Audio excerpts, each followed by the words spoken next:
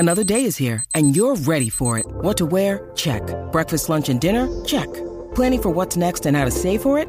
That's where Bank of America can help. For your financial to-dos, Bank of America has experts ready to help get you closer to your goals. Get started at one of our local financial centers or 24/7 in our mobile banking app. Find a location near you at bankofamerica.com/talktous. What would you like the power to do? Mobile banking requires downloading the app and is only available for select devices. Message and data rates may apply. Bank of America N.A., member FDIC.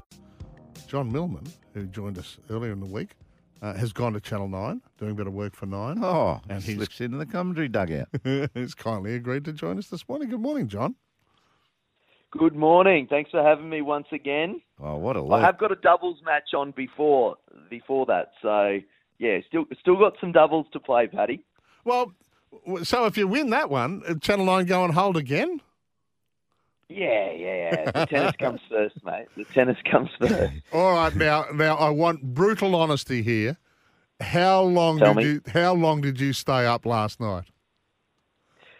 Not long at all. I was actually watching Alex de Minaur's match, so Yeah. I missed the thriller between Andy Murray and Thanasi Kokkinakis, but I have caught up on it this morning. All the action, watched a few of the highlights. Andy Murray. Commiserations to Thanasi, but Andy Murray, what a champion. I don't know if you've seen it, but he did a documentary, Resurfacing, which showed his recovery from his hip surgery. And I don't even know how he's back on court, let alone playing for nearly 6 hours and getting through the third round of an Australian Open. It's incredible. Yeah, and the second round was nearly 5 hours. The first round, yeah. Yeah, that is incredible, mate. How have you pulled up? You've had your massive intensity this week too. Yeah, look, I'm feeling pretty good. The body's not too bad. It's always a bit more emotionally draining, especially at your home Grand Slam, and that's what a lot of the players will find. It's not just a physical battle, but it's the emotions of it all. And my body's not too bad. Emotionally, I'm holding up in good shape. The tough thing is for Andy Murray is he's got Roberto Bautista Agut now, and that's Spanish. He's a grinder. He makes him work so hard, so it doesn't get any easier. Yeah, and he just can't keep dropping the first two sets, can he? No, I'm sure he's aware of that too. He'll want to get off to a slightly better start, and I'm sure he'd appreciate a slightly quicker match. It'll be interesting to see what he does today. I'll keep an eye out to see if he jumps on court and if he has a bit of a hit out. He did after he played Matteo Berrettini. I saw him out on the indoor courts with another Brit, Dan Evans. I'm unsure if he'll get out there today or if he'll take the day off. Well, I mean, if he's done a little bit of media, and I guess maybe drug testing or something. I mean, does that happen after big matches all the time for you guys? I mean, the drug testing is random, but I think that the testers would have gone home, if I'm to be completely honest. I remember after I played Roger Federer, we finished at 1 or 2 in the morning at the US Open. Yeah. And obviously it was the biggest win of my career. Yeah. And I'm sitting in the change rooms, and the only other person in the change room was Roger. And he had to hang around because he had the drug testers, and he would have wanted to just get out of there. And yeah, it's an awkward kind of situation, but I don't think Andy would have been tested last night. Although after that performance, maybe they should have. Yeah. and test that hip of his. It's bionic, I reckon. You had a first set cracker, like a fantastic first set in your last match, mate. What were your thoughts on your game during that set? And then your thoughts on his game. Do you think about your opponent a bit as that set wears down? Yeah, of course you do. I said to my box at 3-3, I thought it had just gone on 35 minutes, and I said that's the longest half hour of my life because Daniil Medvedev makes you work for every single point. And what you'll find is with the climate starting to cool down, we had a lot of rain that day, and the climate's definitely cooled down here at the Australian Open. There's not a lot of life in the court. There's not a lot of bounce. And against Daniil, you kind of need to get the ball out of his strike zone. Otherwise, he's a brick wall. So it was challenging. It was a brutal physical match. I don't think I played too bad, but he's one of the top chances for this tournament for a reason. Having said that, he has got Sebastian Korda now. Now, Sebastian Korda, the son of former Grand Slam winner Peter, and he's got two sisters that are pretty handy on the Oh. golf course too. That family is talent personified. It's going to be a really interesting match, the Medvedev quarter one. But if he can get through that, it wouldn't surprise me if Daniil makes a really deep run at the Australian Open. Okay. Hey, now the other good news for Australia, mate, Alexei Popyrin. I mean, that was in everyone's viewing slot yesterday afternoon. It was just riveting to watch. Upsets the eighth seed, Taylor Fritz. So it hasn't been a good time for the seeds here, but No. He's a good yarn. I mean, he only won 5 matches or something last year. Yeah, he had a tough year. He did win a good challenger event in Bordeaux in the lead up to the French Open, which kind of helped him keep his ranking somewhere thereabouts around that top 100.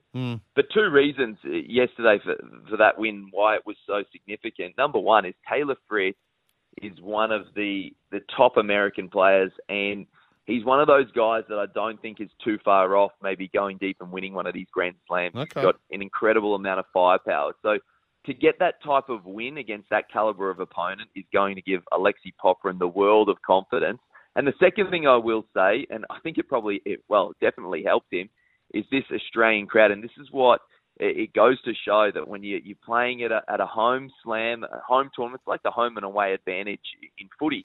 It makes such a big difference. And you saw the energy that crowd gave him in that final set, where Alexei Popyrin ran over the top of Taylor Fritz and was just too good. Yeah, every point and every winning point was like a tournament point. You know, they were right behind it, and he's learning how to stir that up and how to enjoy that. That's for sure. But I saw Thanasi Kokkinakis and his team come in.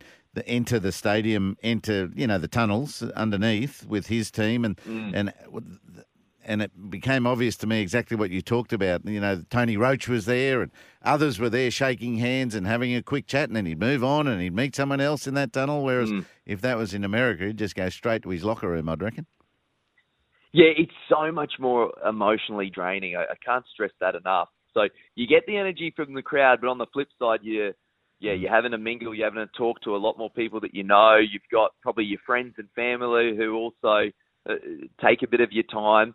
So, and there's more pressures. There's definitely more pressure playing at home. You want to put up, your best performance possible. You don't want to go out with your tail between your legs. It's, you show a bit of pride in front of your home crowd. So, look, it is more emotionally draining. He'll be absolutely shattered today, but I think he can take a lot of positives from this Australian summer. He had a lot of points to defend. He didn't quite defend them, but he'll be really happy with where his body's at and where his game's at moving forward. Yeah. Hey, just very quickly, what's your take on Rafa, mate? It looks like he's had the scans, the doctors have had a look at him, and we're talking a couple of months probably before we see him back.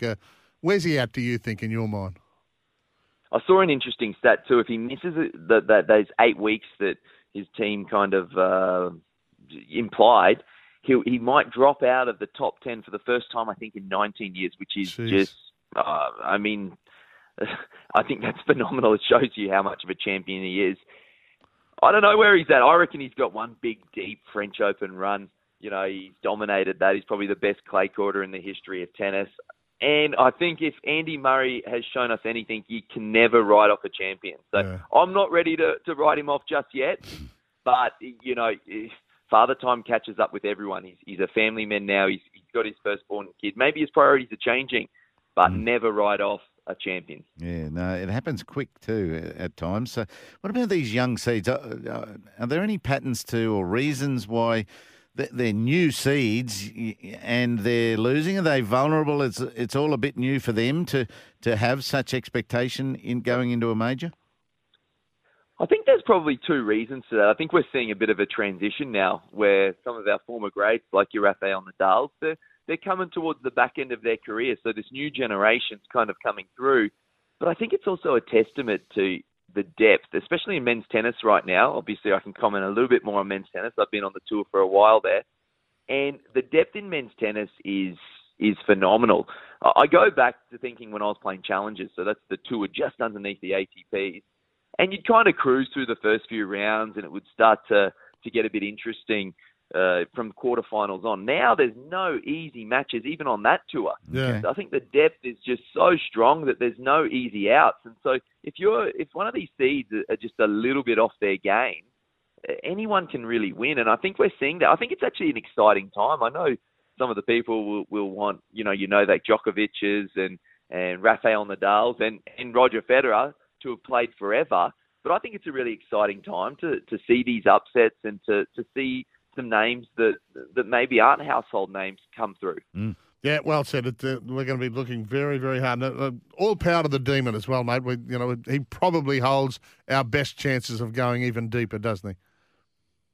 Yeah, for sure. And I'd love to see a bit of a deep run for Alex de Minaur. He's flown the flag for a while for Australian tennis. He kind of flies under the radar because he's quite an unassuming character, but he's got so much integrity. He's a great kid, and I thought he was super impressive against a really tricky Frenchman last night, Adrian Mannarino, and his ball is something else. He strings his racket's probably the loosest on tour. It's like a trampoline. Oh, yeah, he's at about 20 pounds. Now, to put that in comparison, I'm at 68 pounds. So I play with a bit of a board. I'm probably one of the tightest stringers on tour, and he's probably one of the loosest. So it's a bit of a trampoline. He's so deceptive.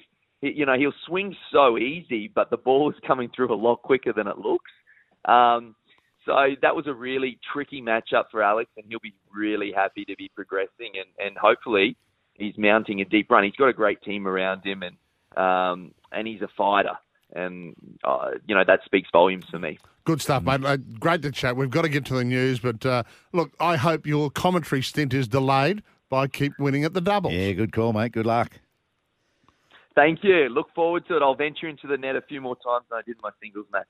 All right, mate. John Millman joining us there.